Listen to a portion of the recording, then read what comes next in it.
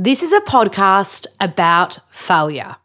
With me, Lola Berry, author, nutritionist, and yoga teacher. Join me as we get to know these guests and learn about how their failures have ultimately shaped their dreams. Welcome to Fearlessly Failing with Lola Berry.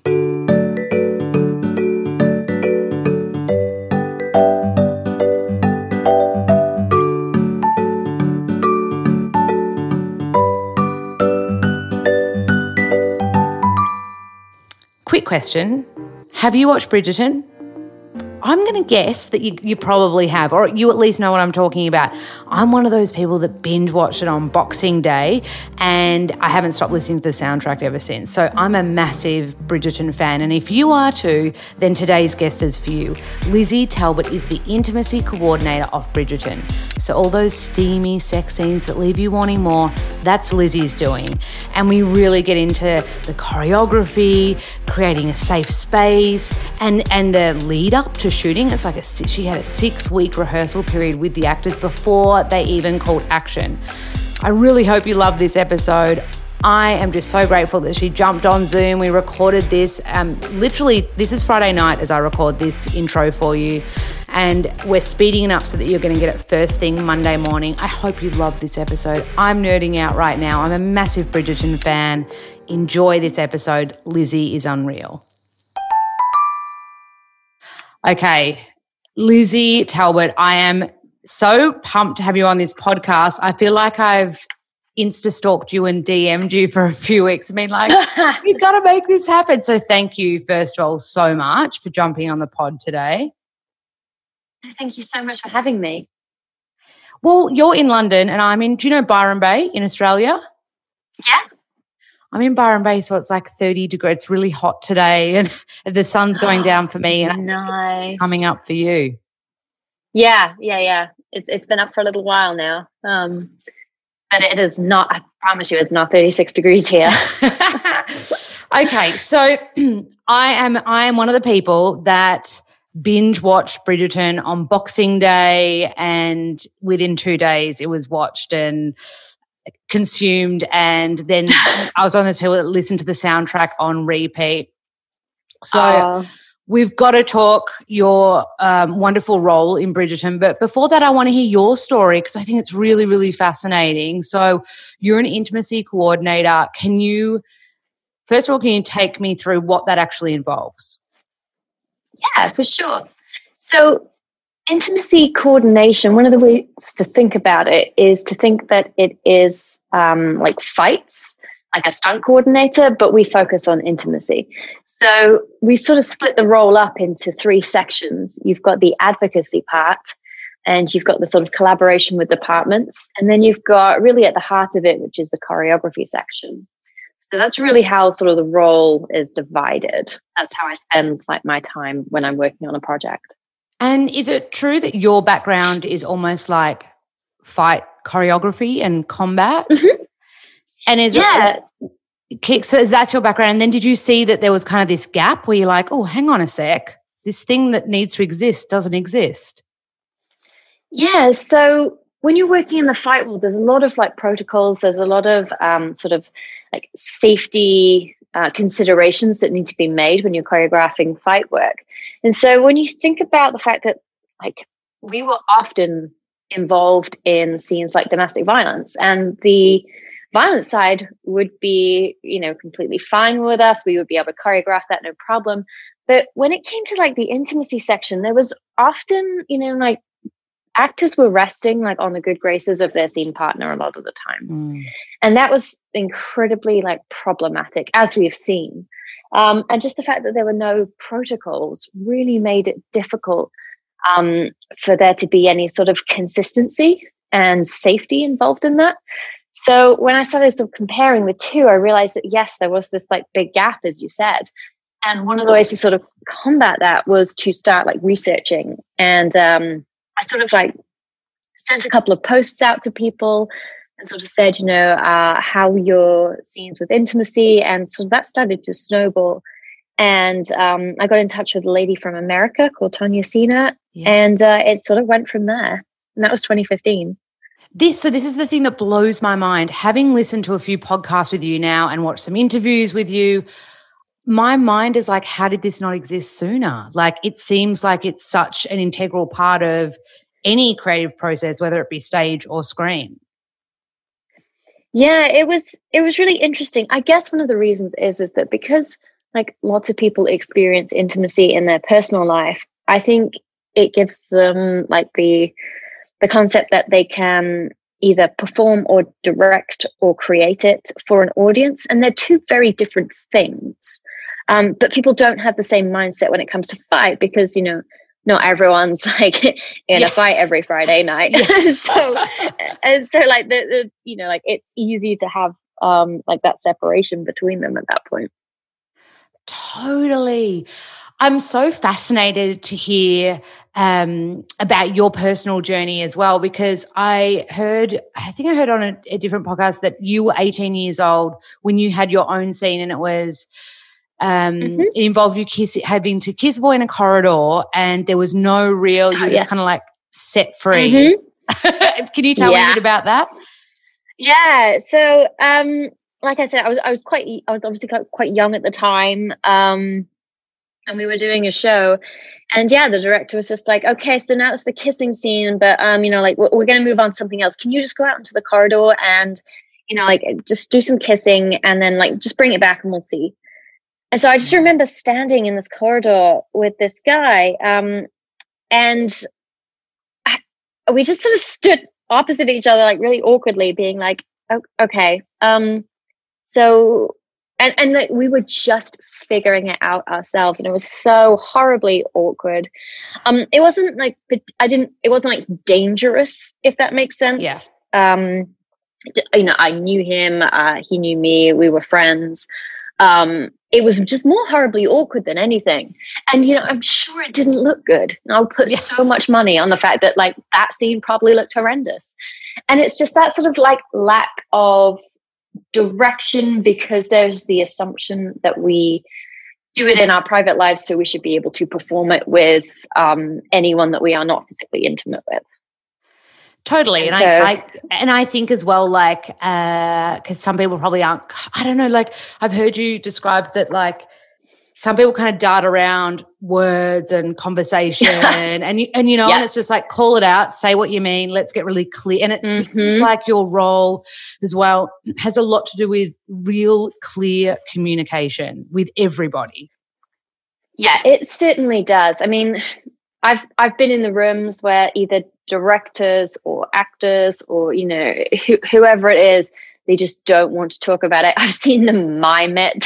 I've seen them sort of like get really like stressed and then leave the room when talking about it. And so it's really that thing of like you say, call it out, say what it is, and just have clarity, because clarity means that you're able to all be on the same page. We've not got someone thinking that it's one thing and another person thinking that it's something else, and then they clash, and then it's horribly awkward for both parties. You want to be able to have that like a pathway towards the resulting scene that's really effective and dynamic and ultimately tells the story. Can you, speaking of this like clarity and this effective way of telling the story, can you explain what closed set procedures means? Because it sounds like that really protects the actors and kind of makes them feel quite safe, I imagine, doing intimate scenes. Yeah, so when you're shooting like a scene that doesn't involve intimacy, there are so many people around. And you've got a lot of people who are like either walking past or just sort of like in the vicinity. And so one of the things that helps with closed set is making sure that you've got like just a skeleton crew. So who are the people that are supposed to be there? Who are the people that we cannot do the scene without in terms of crew? Making sure that we've got like areas locked off so people aren't walking through unexpectedly, and that the cast can really focus on what they're doing without wondering like who else is going to see them. Is anyone else like snapping photos? Like that sort of thing. We want to be really careful to create an atmosphere that's incredibly comfortable and safe for people.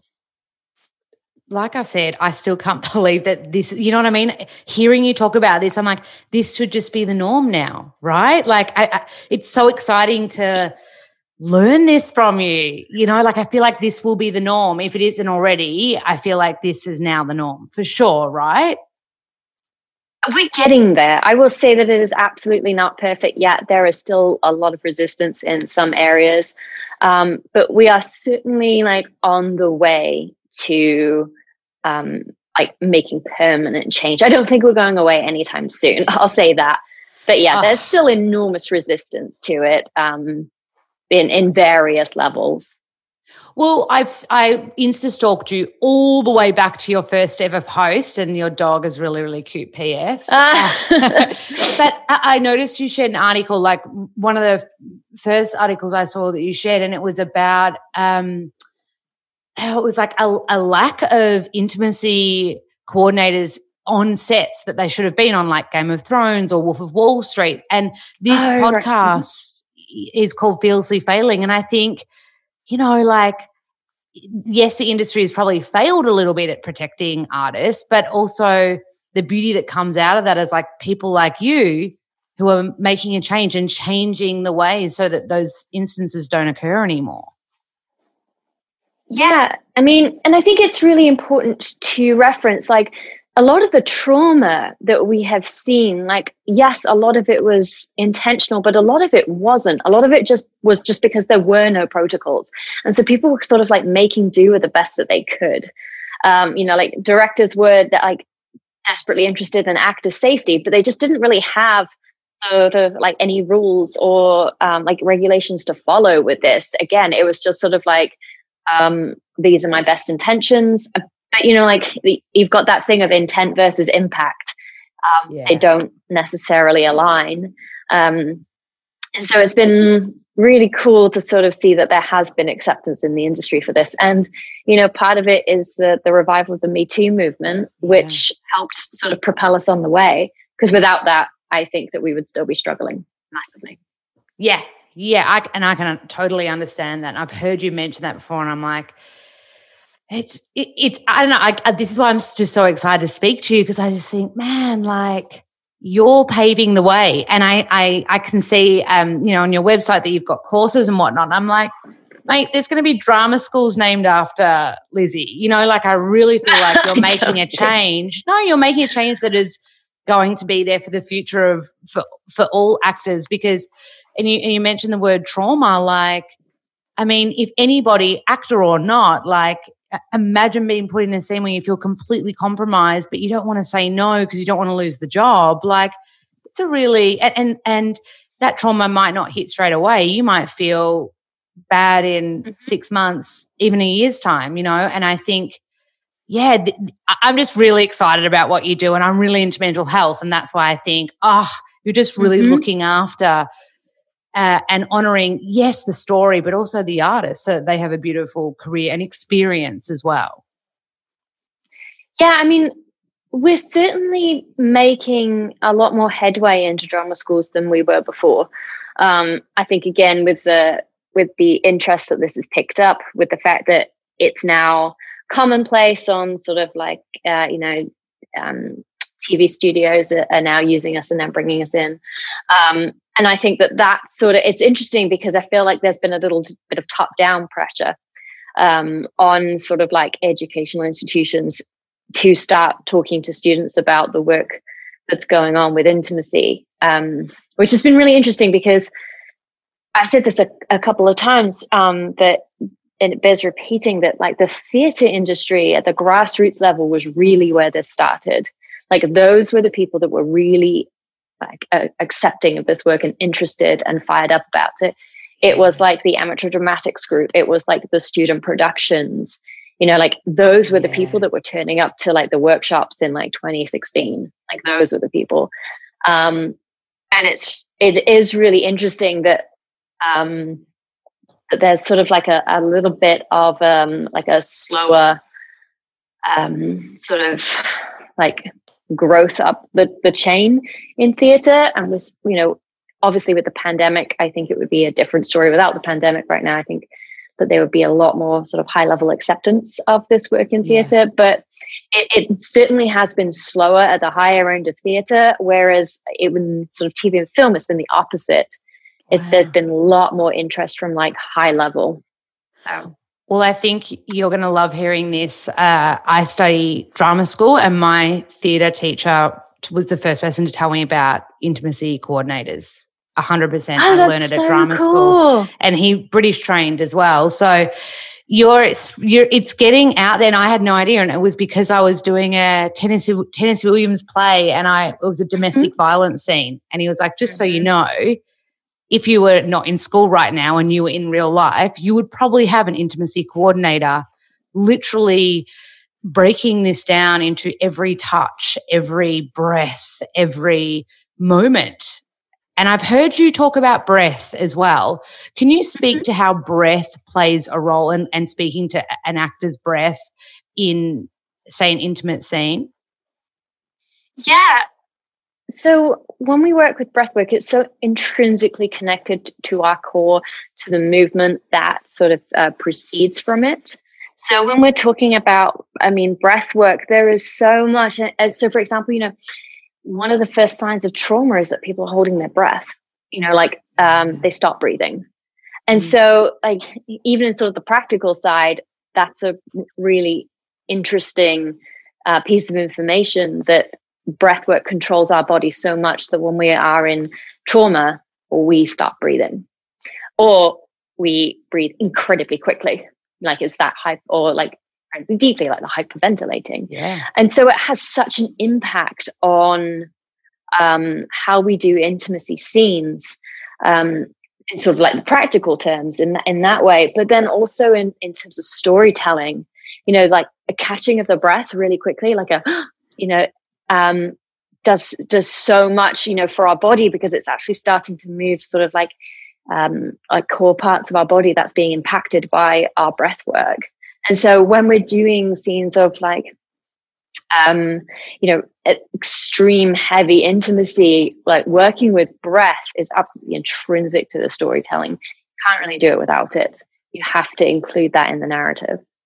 Well, right before this, I was like, I've got to watch the Taylor Swift Wildest Dreams montage scene again, and from Bridgerton, and the breath like carried that whole scene, it felt, or that whole montage, because especially when there's those beautiful close-ups on Phoebe's character Daphne, and the use of breath. And I've heard you mention in other podcasts, like sometimes it'll be a shot of a neck or something, like, and like there's a little moment where like her shoe falls off, and it's extremely sexy without seeing too much, or not too much, but like where you're like, oh my goodness, what am I, you end up like craving it, almost like craving this love. And I've seen, it's really interesting seeing you and the cast do interviews with British TV shows versus American TV shows, and just seeing how the different audiences react. And talking to my Australian friends, like the Aussies are very open about how much they like love it, whereas I notice Americans kind of dart around certain words and certain moments. But yeah, I was blown away by breath, and I imagine because you work so closely on Bridgerton, which I really want to get to in a sec, breath would have been magic. And like you said, the way that it has such an impact. I teach yoga too, so I'm really into breath. And just the way that like either holding, inhaling, exhaling can do different things to your body in any given moment. It's incredible. That wasn't really a question. It's really interesting. No, it is really interesting looking at the moments in between, because like that's where the real intimacy is. The actual act of like penetration, moving in, moving out. That's an intimate act, but it can also be very disconnected. Whereas when we're talking about sort of like I said, the moments in between, the shot of the neck or the shoe falling off, or like a glance of the hands, like very like barely touching. It's almost like that. It's that space in between the physical, the physical entities at that point. Like that's the interesting bit. We are waiting for those hands to touch. We are like looking for the sort of like dancing hand across the back really slowly, sort of like tracing down. Like that's the interesting stuff for me anyway. I completely agree with you. 1,000%. Can I ask, in an ideal world, when do you jump on, like when do you get involved with the rehearsal process? We prefer like as early as possible, really. Time is everything on this. We want to be in as early as possible so that we can map out everything that we need to. I never want to turn up on the day and be like, okay, we'll just figure it out. Like that's not an option for me. I want ahead of time to know exactly what's going on and what we need, quite frankly, because like if we're dealing with an intimacy scene in water, that's going to be very different from if we're dealing with like, a simulated manual stimulation, on the stairs, like it's completely different. And so I need to have like preparation time to make sure that everyone is safe, protected, and that we've got time to tell the story, so that we've got time for rehearsals. And I imagine your research is crazy, especially with like period pieces, things that are set in different times, like underwear-wise and, what you'd be wearing. Like there's a lot of corsets in something that's set in, the time of Bridgerton. But like does that all come into play as well when you do your research? Yeah, for sure. We were super lucky on Bridgerton to have Hannah Gregg, who's a historian at the University of York. And we had like lots of great conversations about what Regency intimacy would look like. And one of the things that you might not consider is that they didn't really wear underwear in the same way that we do. A lot of it was like crotchless. And of course, the problem is that doesn't translate on screen. Like if you see two people and they appear to be wearing underwear, everyone's just going to assume that there's some like essentially dry humping going on as opposed to actual intercourse. Totally. So that was another complicated thing that we had to work around, was that, reality versus, the theatricality of it, really, of making sure that we were clear about when intercourse was happening. So let's talk Bridgerton then, because like I said at the start, binge watched it, was blown away by a few things, like incredible location, costume. The intimacy scenes felt so real, like they felt so, and you really felt like you were with, I felt like I was with Daphne, just because I just felt like she was really discovering who she was throughout the whole story. But also the soundtrack during a lot of the intimate scenes. Did you know that was going to be the soundtrack, or not at the stage of when you were working on it? Had absolutely no idea what they were going to do with it. And so it was just so interesting because, when we were filming it, I didn't really think too much of it. It was sort of like, I hope this goes really well. We didn't know whether it was going to be classical. We didn't know whether it was going to be modern. For example, in the balls, like they were playing modern music. Again, it's just to get the beat. They're all wearing headpiece. They're all wearing sort of like earphones. So that they can, dance, they can film it and there's not music in the background, but they're all listening in their earpieces to like different pieces of music. And so we were all discussing, like we really had no idea what it was going to be. And so the first time I knew anything about it was when I watched the screeners, like in November, I want to say, I think maybe November, very early December. And I got to like episode 6 and I was like, what are they going to do? Because obviously, I'd heard that there were sort of covers in the previous episodes, and I got to episode 6 and I was like, is that? No, they haven't. Is that Wildest Dreams? And it was just like, what? Choreographing simulated sex to Wildest Dreams by Taylor Swift? What is that? What? That's amazing. It was really cool because of course it was just such a surprise. And I messaged Chris afterwards. He's he created the soundtrack, and I was like, "What? That was amazing! Thank you so much for doing that." And he was super gracious about it and really excited. And yeah, he's had a lot of really great recognition for his work, which is so cool. I'm just so glad that it was like a surprise for you. It was like a little treat, like, because often, I don't know if you've seen the movie Joker, but the music score was written before the scenes there's a few dance sequences, and the music score was written beforehand. And it's just interesting to hear it the other way around and how beautifully it works in both scenarios. But I like it. I feel like it was like a little surprise for you when you got to see your screener and be like, "Oh my God, it works! It works! It's amazing!" I know. And it's Taylor Swift. I know. It's just it was so cool. Yeah, I can't really describe it. Because I had to watch them all very quickly because I had an interview, I think, in a couple of days about it, and I was just like, oh, I can talk about it, but I haven't seen what you've cut and what you've kept. And they were like, oh my gosh, we need to get you screeners so you can see it. So they got it, and of course there's like 8 hours, and the interview was the next day. So I was like, you know what? Maybe I should just watch episode 6 because I know that that's what a lot of questions are going to be about, so that I'm ready in time for the interview. And I was like, no. I'll watch episode 1 and then I'll go to episode 6. And I binge watched all 8 hours in one go. Amazing.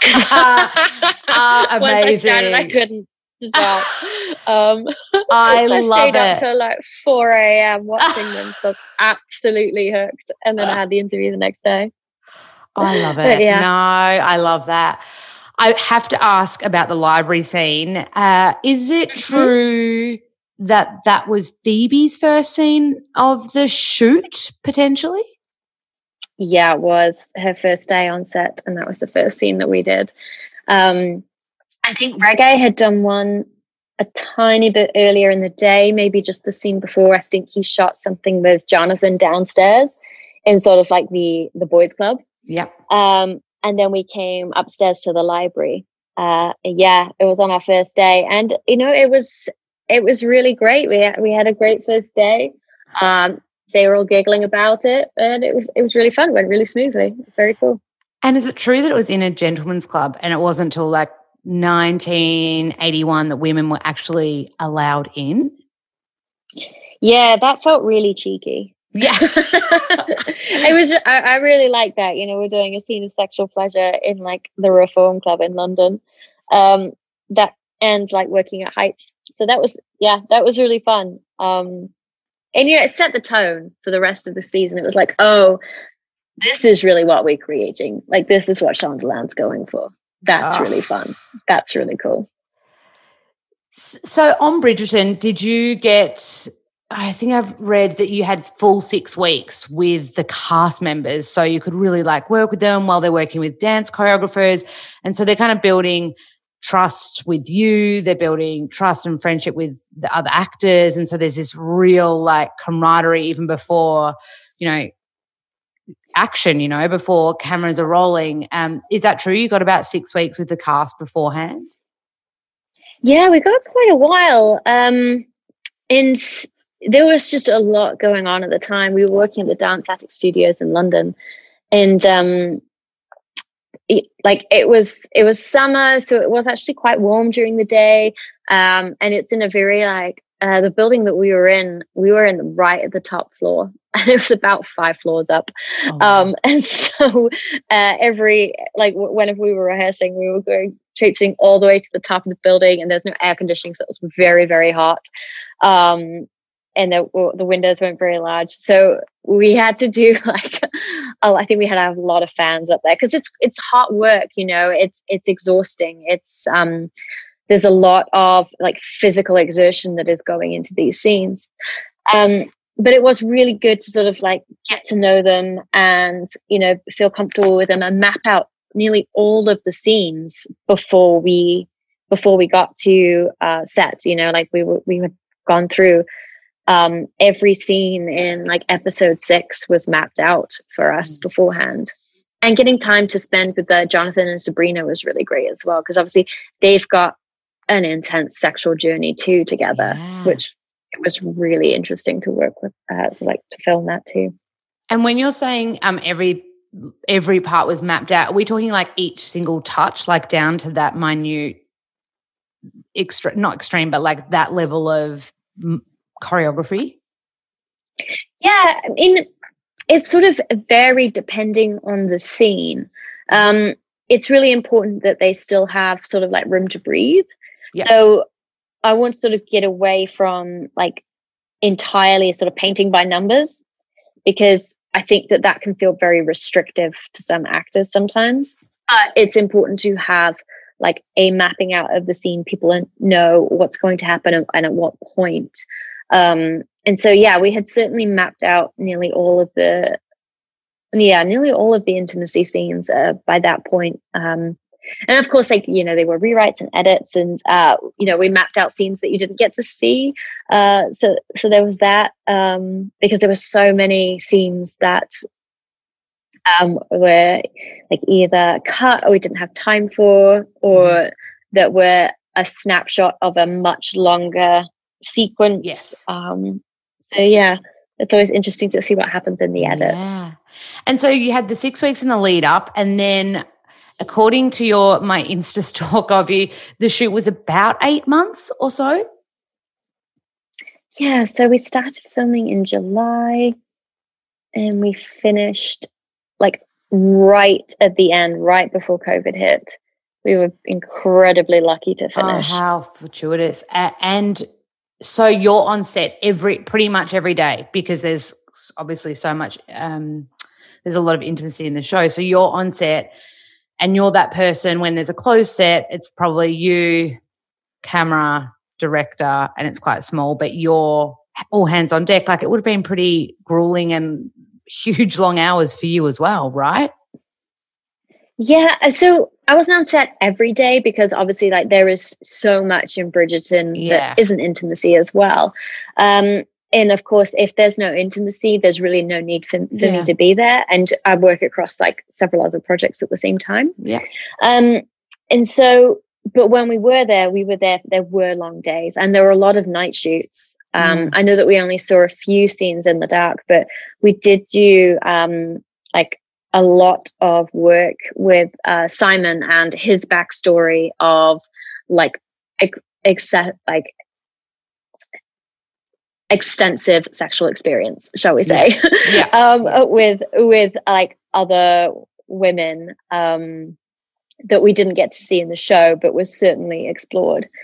And so there was a lot of work done at night, and of course, like that can be incredibly grueling. That's a tough one. And the actors did so well to sort of like maintain focus, and flipping from like the day shoots to nights that's a tough one, especially in summer when like the hours for lights are, a lot longer. Of course. And so when you're trying to sleep during the day, like that's quite hard because, it's often really lovely weather outside. Oh, of course. As here in Australia, we get so much sunshine, and I've lived in the UK once, and I was like, oh my goodness, the sun doesn't come out quite as much as we're used to in Australia. Do you have like a moment? Do you remember like one specific moment? It might be a little moment, but on set where you're like, oh, when you get that feeling in your heart, like you're in total flow and time stops because you're just in it. And I'm sure you got it quite a bit. Was there something that was like your favorite? Yeah, there was a couple of like moments that really stand out. In the first episode, they're all going to the ball and there is fireworks and they are like being rowed across the lake. So I was actually there for that scene because we were filming right next to it. We were filming at the Dark Walk, which is sort of like the Vauxhall Pleasure Gardens, which were really, really close to where they were shooting that. And so in one of the breaks, like I got to just stand out there, and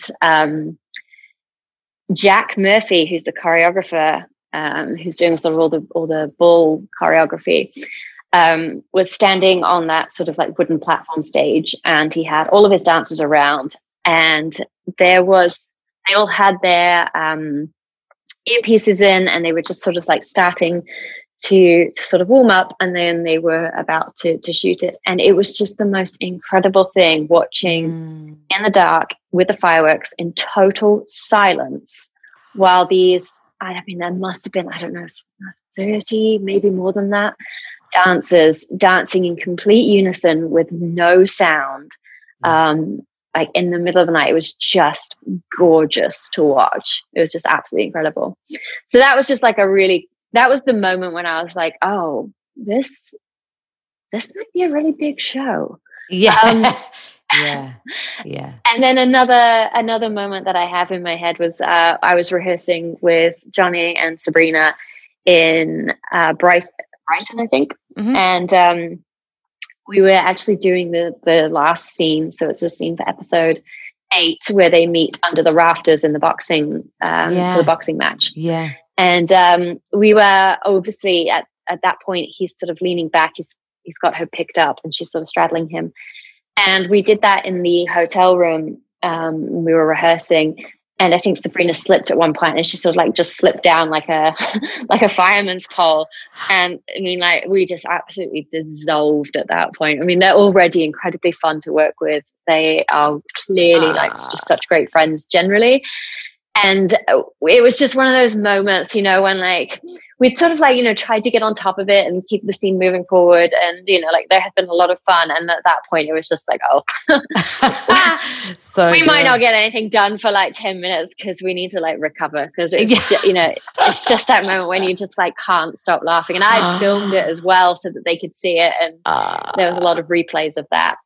And that's one thing about, because there's a few behind the scenes videos on YouTube, everyone seems to be great mates. Like the energy on set feels really light and joyful. Obviously hardworking, but there is a feeling like everyone that's there really wants to be there. You know what I mean? Yeah, I think it was a lot of fun. There's a cast that are all sort of like of a similar age.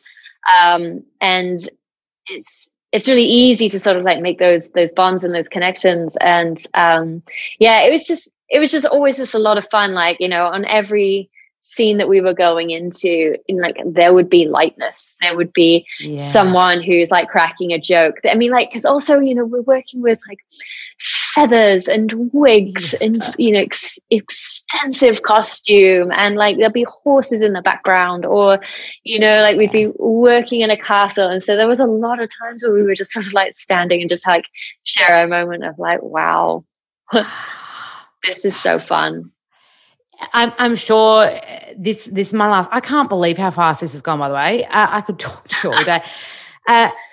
How has this show particularly changed your world? Because I feel like, I mean, it's how I discovered you and then stalked you on Instagram. But how has it changed? Because I think it's wonderful, because it's making intimacy coordinators so... It feels like there's a huge spotlight on you right now. And I just think what a great opportunity to just educate people, because I'm learning off you, and the listeners of this podcast and every show that you get interviewed on are going to be learning from you. How has it kind of changed your world? I mean, it's certainly like just miles away from where I was. I mean, when I think about it, I did a workshop in 2016 and like one person turned up. And like that's where this world was. And at that point, I never ever considered that it would be one, a job, two, a job that like people would take seriously. And three, that sort of like anyone would be interested in learning like more about it in terms of like the wider world.